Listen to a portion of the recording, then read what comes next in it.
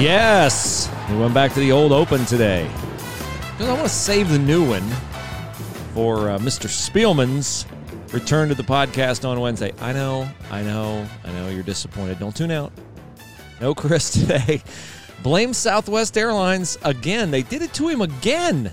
It's the curse of the Tampa airline flights or something, but Spiels was in Tampa yesterday for the second straight week for the Bucs and the Saints. Saints win.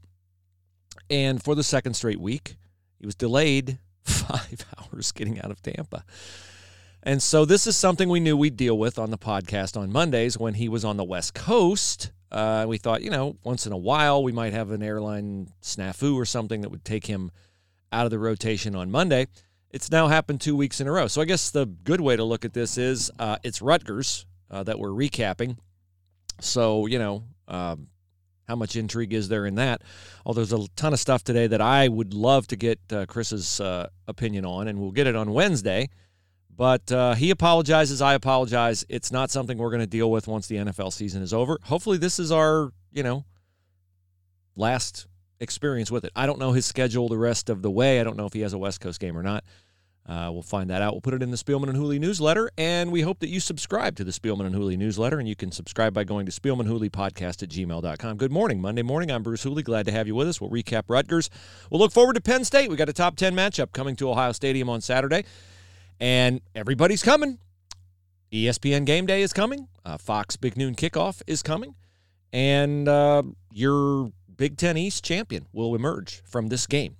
I know officially Penn State will not be the Big Ten East champion if they win the game, which I just feel like, I have to cover the contingencies because Penn State is not going to win this game. They're just not going to win this game. Now, I'm not typically a guy who is, Buckeyes invincible, Buckeyes great. Nobody's got a chance to beat the Buckeyes. And, when we get to January, I'll go back to, this one's perhaps a toss-up. But right now, let's just compare, shall we? I know Penn State's coming in here. They're probably going to jump up a spot in the college football playoff rankings, at least one, because Minnesota lost Saturday at Iowa. I think Minnesota got jobbed by the officials in that one on the call on P.J. Fleck for running onto the field. Yes, I know I'm out of character today. I'm defending P.J. Fleck, but coach has got to be able to run on the field and check on a player, or at least beg. You can't call a coach for unsportsmanlike conduct for running out there to check on a player. That was just a bogus call that hurt Minnesota in that game when they could have gone in and tied the football game if they lose to Iowa. So let's just go back to the other game Saturday that we were all watching, and that's Penn State and Indiana. It's 34-24 Penn State because Penn State scored a touchdown with less than 2 minutes to go at the end of an 18-play, 75-yard drive. It took 9 minutes off the clock. Now, some fans are snarking Penn State because, can you imagine Ohio State taking 9 minutes to score a touchdown? No, because the Buckeyes are a quick strike offense. I don't think that's where I focus on that game. Where I focus is it's a close game with Peyton Ramsey in at quarterback. And I'm not trying to denigrate Peyton Ramsey's ability, but he's not Indiana's starting quarterback. Yes, I know Ohio State played against Peyton Ramsey, but that's kind of good that Ohio State played against Peyton Ramsey because it gives us an exact comparable. If Penn State had played Michael Penix and it had been close, Penn State fans could say, well, yeah, you got the backup, we got the real deal. But you didn't get the real deal. You got Peyton Ramsey. And they're a different team with Peyton Ramsey. He's a nice backup quarterback. He's a good, decent player. But still, the comparable is you needed to drive 75 yards at the end of a game and score on 4th and goal at home to beat Indiana. Ohio State played at Indiana and beat them 51-10. And I know that, you can't do the comparable scores all the time and have, the transitive properties apply, because if you had been able to do that, Ohio State would have beaten Rutgers by 100 points on Saturday because they beat Maryland by, 59? And Maryland beat Rutgers by 41. And Ohio State, I'm doing the air quotes, only won 56-21. So I know the transitive properties don't always apply. But if you beat Indiana and Indiana by 41 and Penn State beats Indiana by 10 at home and has to drive at the end to keep the ball away from the immortal Peyton Ramsey with one of Indiana's top receivers out of the game with a concussion that suffered during the game. I hope he's okay. Whop failure. Good luck to you. Then I think that shows me that Ohio State is the vastly superior team. And as I wrote, and you can read it right now at si.com/college/Ohio State, here's how I believe the game will go on Saturday. I believe Ohio State will throw the ball whenever and wherever and however often they want to. Yes, I know Penn State has a really good pass rush, but Ohio State, it seems to me, has been auditioning the past 2 weeks to sharpen its passing game for this matchup. And I've said all year, when Chris and I have discussed Penn State, he asked me why I don't believe in Penn State. And I always say the secondary. I don't believe in their secondary. And let's go back to the last 2 weeks. If you don't believe me on the Indiana comparable, Minnesota threw for 331, I think, and completed 18 of 20 passes against Penn State. Minnesota prefers to run the football. They don't prefer to throw it. They prefer to run it, or at least be balanced. They threw it against Penn State, 3 touchdowns in the first half, and they upset Penn State. Indiana Saturday threw for 371. Indiana and Minnesota together have completed 80% of their passes against Penn State. You think Ryan Day is going to be able to scout the film and look at all that? I think he already has. Because I don't find it coincidental, perhaps you do, but I do not find it coincidental, that against Maryland, all of a sudden, the mighty Ohio State rushing game decides, let's have Justin Fields throw it 25 times in the first half against Maryland. Because, of course, Ryan Day expected that Justin Fields probably wouldn't play very much past the first half against Maryland. So let's get his passing reps in while he's in there. So 25 passes matches the season high in attempts for Justin Fields. And he threw all of those 25 in the first half against Maryland. Then Saturday, we come out against Rutgers. Do you think we can run against Rutgers? Yeah. You think J.K. Dobbins, Master T, could probably salt that one away on the ground? The offensive line good enough to move Rutgers? I think so. Instead, Justin Fields throws 19 times in the first half and accumulates a career-high 305 passing yards and 4 touchdowns in the first half. Oh, okay. Coincidental? I think not. I think Ohio State the last 2 weeks has seen Penn State's secondary from scouting opponents all year and perhaps having an eye toward Penn State. And why wouldn't you with some of these teams that Ohio State's been playing that they're clearly better than? You can afford to do some head scouting. And I think they're going to throw it and throw it a lot and throw it very successfully Saturday against Penn State. And, oh, by the way, how has Ohio State been able to come back from double-figure deficits in the second half of the last 2 Penn State games? Oh, yeah, by throwing the ball. J.T. Barrett and Dwayne Haskins had their way throwing the ball against Penn State. So that is what I expect to happen on Saturday. The unknown for Penn State is, will K.J. Hamler be back? Hamler played on Saturday against Indiana. He's the kid who went 90-plus yards against Ohio State last year. And when he left the game with a head injury last year, it certainly hurt Penn State's offense. Penn State had two catches by receivers Saturday after Hamler went out of the game, but they did score a fair amount of points after he went out of the game. I assume he will play because he was, up and at him and hugging his teammates and stuff after the game. They held him out probably as a precaution. But I do not think this game will be a 4-quarter game. J.K. Dobbins was asked after the Rutgers game, are you guys ready for a 4-quarter game? And J.K. Dobbins said, why does it have to be a 4-quarter game? And I don't think that was a disrespectful comment toward Penn State. I think that's J.K. Dobbins believing in his team and maybe J.K. Dobbins being, as I fancy myself, the mayor of Reeltown. I don't think he thinks Penn State can hang with him. And why would he think that? Nobody has. 24 points is the closest game they've played this year.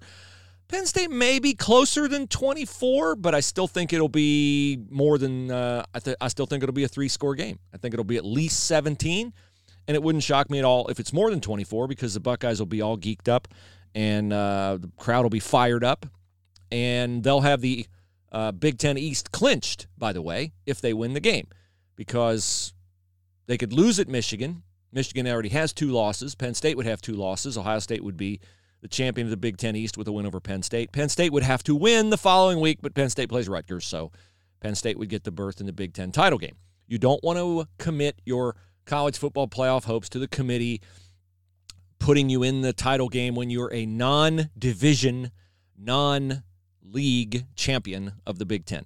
You don't want that. You did not win the league. You did not win the division, yet you want to be in the playoff. I still think Ohio State would be one of the best four. And I would say they'd have a better chance of getting in this year than they did in 2015 when there were other teams around the country that had a resume that would compare now with Alabama and Tua Tagovailoa, extremely unfortunately, being out for the year. Unless Georgia would win the SEC title, I think Ohio State would have a 50-50 shot of getting in if they didn't win the Penn State game and Penn State went on to win the Big Ten title. But, you don't want to throw yourself in a conversation with Oregon and Oklahoma if those two teams win their respective conference championships. Do I think Ohio State's better? Of course I do. But do I think that would automatically get them in? No, I don't. So you don't want to do that, and I don't think you need to worry about that. I think Ohio State will win this game, win it handily, and then go on to Michigan and inflict the pain on Michigan and beat, whatever unfortunate soul emerges from the Paul Bunyan Axe game, Wisconsin or Minnesota, and Ohio State will sail into the playoff unbeaten and 13-0. And then it'll really get interesting, depending on whether they're 1 or 2. I think there's probably not much of a chance they'll be number 1 in the playoff rankings tomorrow night. But LSU gave up 37 to Ole Miss, and I know Ohio State gave up 21 to Rutgers, so okay. Tomato. LSU's defense, the ones were in, and Ole Miss was running all over them. Ohio State, the backups were in, and Rutgers was, occasionally scoring. So I don't think those two are comparable. I think Ohio State's defense is better than LSU's. And Joe Burrow showed some, chinks in the armor on Saturday night with 2 first-half interceptions. So Buckeyes win it. They look great, at least offensively. They look great in that game. And nobody did something more eye-opening than Ohio State's Chris Olave, who caught this pass from Justin Fields. It is our Flashes O Fun picture-perfect play of the day. Rutgers rushes 4. Fields going deep. Did he catch that flag? And yes, he did catch it. Chris Olave with a flag to boot. Yeah, pass interference, who cares? Olave hauls it in, down around his ankles, using his right calf muscle in his hands. Boy, this kid's good. He's really good. He's their best receiver. But and we're splitting hairs because they have a lot of great receivers. So that's your Flashes O Fun picture-perfect play of the day. Flashes O Fun. Save a lot of money, fellas, on senior pictures, on family pictures, Christmas card pictures, pet pictures, a unique Christmas gift. You have a son or daughter, and they have a dog, a cat, a pet they love. Most photography studios don't want animals in their studio. Flashes of Fun, they don't have a studio. They come to you. And how much more convenient is that? And, by the way, you'll save hundreds and hundreds, maybe even thousands on something like senior pictures. So book online, $50 off when you book online at flashesofun.com. All right, we'll get to some college football now. Tua out for the year. And this is just, you got to have no heart if you're gloating over this. Like, Bama, man. Tua Tagovailoa's college legacy probably was secure when he threw the 2nd and 26 game-winning touchdown pass to Devontae Smith in the national championship game as a true freshman coming in at halftime to rescue Alabama from a big deficit against Georgia. He's been nothing but a class kid at Bama. He's been nothing but a joy to watch. I find it endearing that his whole family moved from Hawaii to Tuscaloosa, Alabama. I'm not an expert on Hawaiian culture, but obviously family very important to them. And some people said, well, they're putting all the pressure on him to take care of the family in the future. Yeah, probably, but that just means they're a little bit more out front with it than most families are, because that's not uncommon at all when you have a gifted, soon-to-be professional athlete in the family. His brother's at Alabama, and this is just horrible. I mean, I know the high ankle sprain was not the injury that caused him to be out for the year. It's a dislocated hip and a fracture of the right posterior wall of the hip. So it looked to me like, and I talked with a doctor friend of mine yesterday about this, that Tua went down and his right knee went in the ground, and the force of the two players taking him to the ground were on top of him and jammed his knee into the ground, and his hip, it just had nowhere to go. I mean, his femur just, goes up and dislocates the hip. Now, this friend of mine said that it was significant that the Alabama doctors said they could reduce the dislocation in the locker room. After that, if not reduced, can lead to the same kind of degenerative condition that forced Bo Jackson to prematurely retire from the NFL. All the initial releases from Alabama say that Tua is going to make a full recovery. You never know that. Things can always intrude, and we certainly hope that's true. He's having surgery today in Houston. I've seen videos of Tua in the hospital where he's, looks like there's music on and he's dancing around. I just find him to be a wonderful kid. Okay, maybe you got a Bama thing, which I don't really understand because Ohio State's beaten Bama the last time they played. But boy, I'm praying that Tua Tagovailoa, everything goes well for him because that was sad to watch, and my heart sank for him, for his family, for college football, and for me as a fan because I love watching him play. LSU, Joe Burrow, big game against Ole Miss, 489 yards, 5 touchdowns, 58-37. Fifth time this year he's thrown for 350-plus. Joe Burrow's far and away the favorite for the Heisman Trophy. He's got the Heisman moment against Alabama. I don't think there's anything Justin Fields can do to overtake Joe Burrow. But now that Tua's out, I think Justin Fields is going to get an invitation to New York because the Chase Young suspension, and by the way, Chase is back this week against Penn State, as if Ohio State needed that. Because the great get greater with Chase Young's return. I think 3 guys are going to get invited to the Heisman. It's going to be Joe Burrow, Justin Fields, and Jalen Hurts. Those are your 3 in New York. Maybe Travis Etienne from Clemson, although they typically, in my work as the Ohio Heisman chairman, they typically invite the guys who have are fairly close to the top. I don't think Etienne's going to be fairly close. I think there's going to be a clear delineation between Hurts, Fields, and Joe Burrow. Here are the numbers. Hurts was phenomenal in an Oklahoma comeback from 25 down against Baylor Saturday night on the road. That's good for OU. They're going to jump up in the college football playoff rankings now. Jalen Hurts has thrown for 3,000 yards. I'm not going to give you the exact numbers because you tend to not remember them that way. So here's the deal. Joe Burrow has thrown for 3,700 yards. Jalen Hurts for 3,000 yards. Justin Fields for 2,100 yards. Ohio State, Fields doesn't play in the second half very often. Rushing yards, Burrow's not really a runner. He has 3 rushing touchdowns, and he's an effective runner, but he's not a runner. So Fields has rushed for just a little less than 400 yards, but 10 TDs. Hurts is 17 yards shy of 1,000, so he's got more than twice as many rushing yards as Justin Fields, but the run is a big part of Oklahoma's, the quarterback run is a big part of their offense. And Hurts has 15 touchdowns to Fields' 10. So I think Burrow's going to win it. I think Hurts is going to be second. I think Fields is going to be third, but I think Justin Fields can be second if he has big games, and I believe he will have big games, against Penn State and Michigan. And you know what? If Joe Burrow has a bad game against Georgia in the SEC title game, I think it will tighten up the race. But here's what I find has been true over time with the Heisman, and I don't like this, but this is the reality of it. A lot of people who vote in the Heisman vote before the conference championship games on December the 7th. They should not do that. They should wait till all the games are played, but they will do that, and Joe Burrow, because he's the perceived and, acknowledged front runner, Joe Burrow will have a big lead in the early Heisman votes that come in.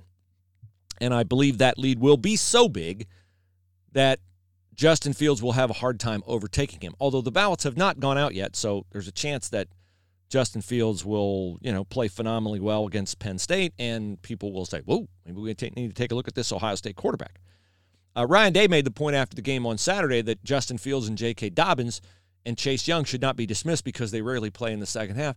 And he's right about that, but that's just the reality of it. J.K. Dobbins If Ohio State had the defense this year that they had a year ago, and you had to play J.K. Dobbins in the second half to run the clock and gain yards and stay clear of the opponent's scoring points to keep up with you, J.K. Dobbins would, I think, be bearing down on 2,000 yards. Because he has 1,000 of his 1,300 yards, 1,000 of his 1,300 yards in the first half. It's not like J.K.'s out of gas at halftime. It's just he doesn't play in the second half. And that's a measure of Ohio State's greatness and Ohio State's success. Of course, Penn State and Ohio State have played, phenomenal close games the last 3 years. The last 3 games in this series have been decided by 5 points total. Penn State with the blocked field goal win, 24-21 in 2016. Ohio State with the J.T. Barrett-led comeback and the Denzel Ward block punt with the ugliest uniforms in Ohio State history. That's an editorial judgment, but an accurate judgment nonetheless. 39-38. Those were the gray, dingy gray, black helmet, red Buckeye leaf helmets in 2017. Buckeyes win that one 39-38. And then last year, the infamous James Franklin post-game rant about, just his stream of consciousness rant about I got to win this game, and if we don't win this game, it proves that we're not. He's right. It's just very seldom do you get a coach being that truthful about his own failures to manage the clock and manage a win where they were up 2 scores with 8 minutes to go.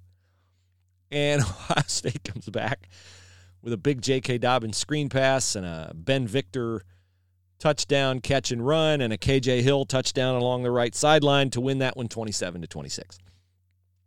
Dwayne Haskins, the author of that victory last season in State College. Did you see the Dwayne Haskins sideline video yesterday? You can find it on Twitter, and I'm sure many other places, of Dwayne Haskins imploring his Washington Redskins offensive line with a question. What can I do to help you? What can I do to help you? So I don't know the particulars of the Redskins game. I know they lost. And Haskins was in that moment begging for better protection, I'm sure. What I thought was not a promising sign was the response of the Redskins offensive linemen to Dwayne Haskins challenging them and imploring them to play better and to be willing to help them play better. They just looked detached, disinterested. And I feel for Dwayne Haskins that he's a rookie in a culture where it doesn't look like the veterans around him care. It doesn't look like they care. I don't think they dislike him. I just think they don't care. And, boy, that's a tough spot to be in. We'll get Spiel's opinion on that on Wednesday. Bengal fans are trending toward their early 90s malaise after the Bengals sank to 0-10 yesterday. Matches their worst start in franchise history going back to 1993. They have the Steelers at home this coming Sunday. Lost in Oakland 17-10. Ryan Finley's not the quarterback of the future of the Cincinnati Bengals, which is not a shock. A 4th-round pick would not be the future of your franchise. I don't know if Zach Taylor is the right guy. Now, look, A.J. Green's out, and they've had some bad breaks, and now they're in give-up mode because they got to find out about Finley, and they know who Andy Dalton is, and there are mitigating circumstances to them being 0-10. But here's my thing with Zach Taylor. In a close game against the Oakland Raiders, why is Ryan Finley throwing it 31 times and Joe Mixon's running it only 15? Now, if Joe Mixon were having the struggles he had early in the year, you could explain that. But Joe Mixon rushed for 86 yards on 15 carries, and Ryan Finley threw for 115 yards. 115 yards on 13 completions. Not understanding that mix of play calls, and I'm certainly not understanding punting from the Oakland 41 down by 4 late in the third quarter on 4th and 6. Oakland 41, you're down 4, you're 0-9. It's 4th and 6. I know it's not 4th and 1, 4th and an inch or whatever, but 4th and 6. What do you got to lose, man? the game? Yeah, okay, well, that wouldn't be history-making, given the fact you've played 9 times and lost 9 times. So I didn't understand that one. So Zach Taylor, don't know about that. Now, before we go any further, don't miss Shaqtin' a Fool, the Twitter account of Shaquille O'Neal's little NBA on TNT segment, because if you miss it today, you will miss former Buckeye Evan Turner putting LeBron James on skates. LeBron James on skates. Evan Turner, the kid E.T., makes a move to the basket, and LeBron, whoop! And LeBron is the punchline on Shaqtin' a Fool, which doesn't happen very often. And Evan Turner schooled him. So I love Evan Turner. He's one of my favorite Buckeyes of all time. And that was fun to see. Very, very fun to see. Related note on Ohio State's dominance. Meant to get this in earlier in the podcast. They're 10-0. They've won every game by 24 or more points. Apparently only Nebraska in 1971 did that. And yes, Nebraska in 1971 won the national championship. So that's a good sign. That's a good sign. Here is something you need to know for your Saturday Penn State-Ohio State tailgate. Stover Farms Custom Meats, 4000 Presidential Parkway. You expect the Buckeyes to dominate Penn State? Would you like to dominate your tailgate? You will if you go with certified Angus beef, steaks, hamburger, whatever cut of steak you want. They'll have it at Stover Farms Custom Meats, 4000 Presidential Parkway, just off Sawmill Road in Powell. And it's easy to find because there's a traffic light at Presidential. It's just east of Sawmill Road. Big sign out front. Thursday, 10 to 6:30.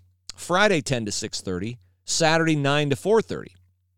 So get in there early and get your favorite cuts. You'll save 15% off as a Spielman and Hooley listener. Trevor Stover, father of Buckeye Cade Stover, Mr. Football, homegrown Angus beef, certified, no hormones, non-GMO. Great people, great steaks. Boy, I'll tell you what, it's a, to coin a phrase, a cut above in quality and taste when you get Stover Farms Custom Meats. And yes, they have poultry, and yes, they have pork. Non-GMO, no hormones. How about a little bacon on the grill that you're taking to Ohio Stadium or your parking lot around Ohio Stadium? Get it at Stover Farms Custom Meats and save 15% off when you mention the Spielman and Hooley podcast. Okay, so the Browns will play at home Sunday against the Miami Dolphins. And they will, of course, play without Myles Garrett, and they will likely play without Larry Ogunjobi. I have to say likely because Larry Ogunjobi's appeal is going to be heard today. I don't understand why either one of these guys are appealing their suspension from the NFL for their role in the late-game brawl against the Steelers on Thursday night. I predicted Friday on the podcast that Garrett would get 6 games, Ogunjobi would get a game, Marquise Pouncey would get a game. Garrett has indeed gotten 6 games or more. He's suspended indefinitely. Must go to Commissioner Goodell's office to get reinstated to play next year. So it's an open-ended suspension, but he won't play this year. Even if the Browns get in the playoffs, he won't play. Larry Ogunjobi got a game. Pouncey got 3 games. I understand why Pouncey got 3 games. I do think Pouncey's will be reduced to 2 on appeal. But you can't kick a guy in the head. Even if you're coming to the aid of a teammate, you can't kick a guy in the head, and Marquise Pouncey did that. And given how sensitive the NFL is to head injuries and how they don't want to condone kicking like a girl, they landed hard on Marquise Pouncey. And I think they definitely did not want him to play in the next Browns game, which is coming up the week after this Sunday. So I think Pouncey will get 2. In hindsight, and having listened to people like Louis Riddick and others, Larry Ogunjobi really skated here. I think Ogunjobi, actually, I would have given Ogunjobi, if you're going to give Pouncey 3, I'd give Ogunjobi 2. And I might give Ogunjobi 3, because what else is precious to the NFL? Safety of the quarterback. And there's Mason Rudolph standing there with no helmet on, and Ogunjobi comes up and trucks him. And Larry Ogunjobi has given the unbelievable, and I do mean not able for me to believe, that he was, as he says, protecting Myles Garrett.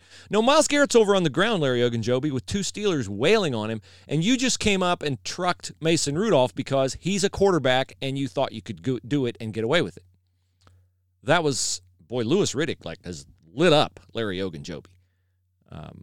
So I could see why. In hindsight, I think Ogunjobi's getting away with a lot. With getting only a game. And there are Browns fans who say Mason Rudolph's getting away with a lot, that Mason Rudolph should get suspended. I do not believe Mason Rudolph should get suspended. I believe he should get fined because you can't fight. I do not believe Mason Rudolph ever had a ghost of a chance of pulling Myles Garrett's helmet off, which some Browns fans have alleged. Nor do I think that Mason Rudolph kicked Myles Garrett in the groin. Now, before you go ballistic, listen to what I'm saying. Did Mason Rudolph put his foot in Myles Garrett's groin? Yes, he did. He did. But here's why I say he didn't kick him in the groin. Because as a male, I have had the unfortunate life experience of being kicked in the groin a couple times. Or of, in baseball, having a ball find my groin. And in none of those experiences could I have then proceeded to rip the helmet off a quarterback on the ground? And if you look at the video, it took Myles a couple yanks to get the helmet off. It's not like it just came off. He's expending energy to get that helmet off. While, I might add, two large individual Pittsburgh Steelers offensive linemen are trying to pull me off the quarterback.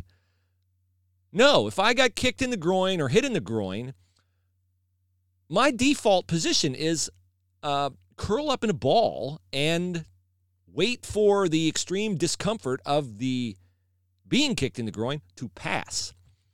So I think you're just being needlessly clueless if you say, well, Rudolph kicked him in the groin and that's why Garrett was so mad. No, Garrett was just mad. Don't know why Myles Garrett was mad. Myles Garrett, in my opinion, should have been flagged for roughing the passer because Mason Rudolph got the ball out and Myles Garrett wrapped him up, and he was fine wrapping him up, but then let go. Let go. He didn't let go. He grabbed him, he turned him, and he could have let go then, and he didn't let go then. Then he took him to the ground unnecessarily, and then he laid on top of him to intimidate him, to do whatever. And I get football's a game of intimidation, it's a game of contact and all, I get it. But the quarterbacks, as Chris has said many times, are off limits in this era. You don't have to like it, you don't have to agree with it, you just have to, particularly if you're a defensive lineman in the NFL, you have to respect it. And particularly so if you're Myles Garrett, who has had a track record of being disciplined for not pulling off the quarterback and not adhering to the NFL standard of conduct regarding defensive linemen and their treatment of quarterbacks. So I think Myles Garrett's indefensible on this. And why he's appealing, I'm sure there must be some kind of a something to explain why he'd appeal. Maybe the Players Association requires it. But I just think if there's ever a case where you just take your punishment, take your lumps, and start the rehabilitation of your image, it's now by acknowledging, yes, I did that. I'm not proud of it. I'm mortified by it. It will never happen again. And the way for me to show that I'm contrite is I'm taking my punishment. I'm taking my punishment. So I think the whole appeal thing is dumb and a waste of Myles Garrett's time, a waste of the Browns' time, a waste of Derek Brooks and Troy Vincent's time, a waste of the NFL's time. Take your suspension and move on. Take your suspension and move on. But he's not doing that. So that's where we are with the Myles Garrett thing. West Jefferson Plumbing and Heating sponsors the faith portion of the podcast. West Jeff Plumbing and Heating. Now, it'll be a good time to get them. I check the weather every day, and I'm hoping for, the first number to be a 5. I'm really just hoping for a few more 50-degree days. Probably not getting them again. Today, 35 when I got up. Okay, that's manageable, particularly if the sun comes out. Point is, it's getting cold. And when it gets cold enough, and if you're like me, you resist that first time to turn the air conditioner on in the summer and that first time to turn the heat on in the fall. When you turn that thermostat on, you want to hear it click in and go and heat to come out of the vents. This heat's a wonderful thing. But since your furnace has not been turned on since last March, April, there's a chance that it won't fire. Who knows what gremlins get in there in the summertime? I don't know. But I know that a fall furnace check from West Jefferson Plumbing and Heating will prevent that unpleasant oh no when you turn your furnace on and it doesn't heat. Perhaps you need a filter change. Perhaps you need the heat exchanger looked at. I don't know. I don't know the inner workings, but I know West Jefferson Plumbing and Heating does because they offer Lennox high-efficiency products, geothermal heating, heat pumps, electric heat, gas heat, propane heat. They are the experts, and they will service your furnace or replace your furnace and save you hundreds off. Ask for the Spielman and Hooley discount when you call West Jeff Plumbing and Heating, 614-879-9606, 614-879-9606. And plumbing, nobody likes a clogged drain, clogged toilet, clogged anything, clogged downspout line. West Jefferson Plumbing and Heating can take care of all that. Online, westjeffplumbingandheating.com, 614-879-9606. Okay. I share your disappointment when Chris is not here. It's inevitable. But today is a day where, as I sat quietly this morning and contemplated the faith portion of the podcast, I thought to myself that today might not be a bad day for Chris not to be here because it allows me an opportunity to talk about where we are on the calendar and to reflect upon his late wife, Stephanie, because today is November the 18th, 2019. Tomorrow is the 10th anniversary of Stephanie's passing. So keep Chris, Maddie, Noah, Macy, and Audrey in your prayers. Keep Carrie, Chris's wife, in your prayers. Gina and Kendra, too, because they're a great family, a blended family, which I think Chris and I will be talking about blended families some and the challenges which some of you face as a blended family. I just have talked a bit to Chris and Maddie about this in the last little while because we knew this was coming, and I wanted to give it the proper respect. And what I found was that when people move on from a tough experience in life and they move on, it sounds harsh, move on. I'll say when they get through it, and they do it in such an exemplary way. I'm guilty of forgetting that outwardly they may have gotten through it, but inwardly, grief does not fight fair. And if you've gone through grief, you know that it is a despicable opponent. A song, a memory, a picture can bring much of it back out of the blue. I'm not suggesting that Chris or anyone close to Chris is debilitated by memories of Steph. No way. They're inspired by and just understand what a remarkable wife and mom, and sister, friend she was. But I just say that to make us sensitive to all the people in our life who get through grief, that while they may not share whatever struggle comes upon them from time to time, just be sensitive to it. Because,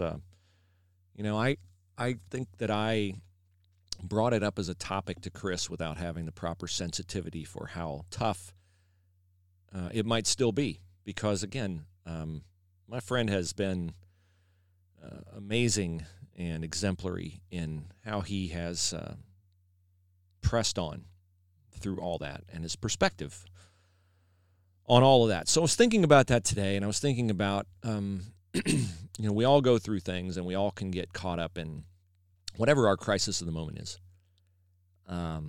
Lose a job, lose a friend, whatever. Sickness in your family, your own health situation. And we can get really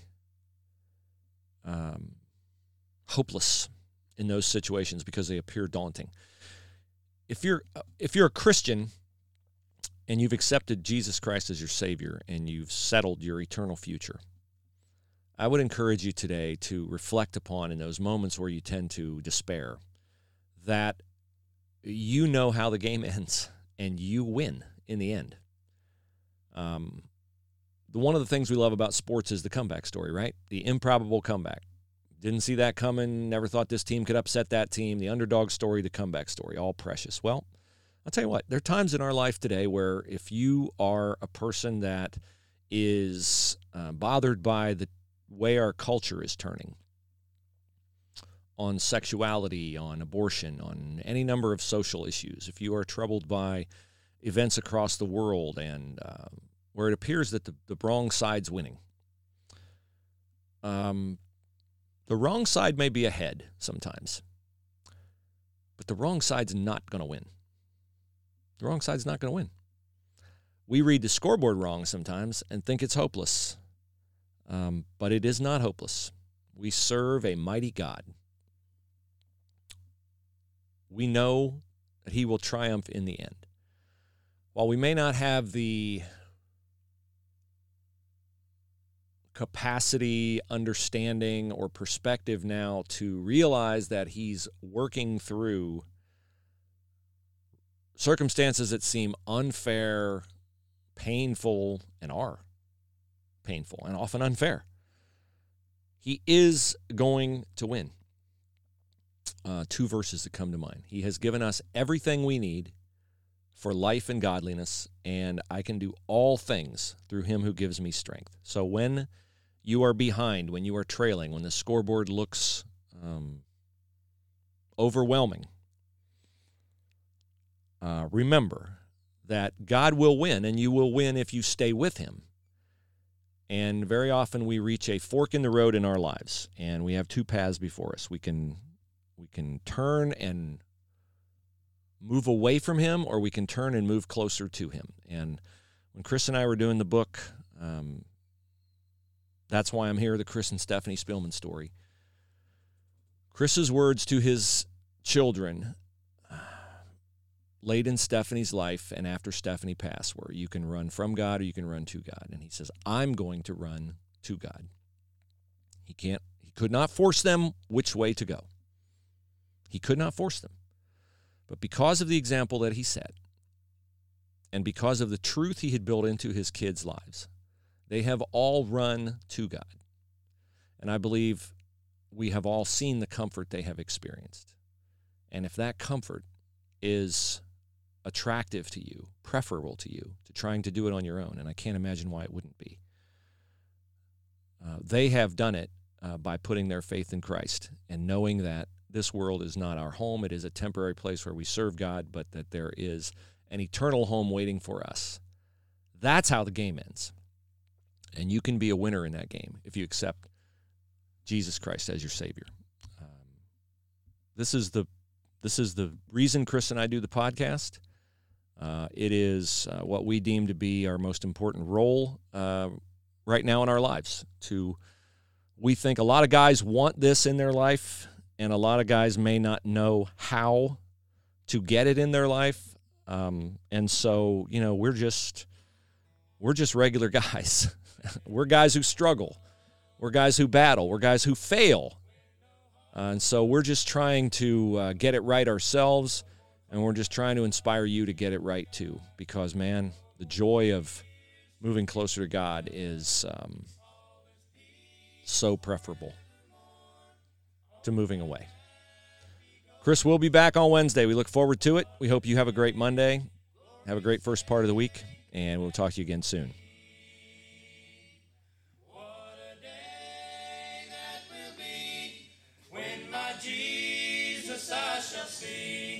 And I look upon his face, the one who saved me by his grace.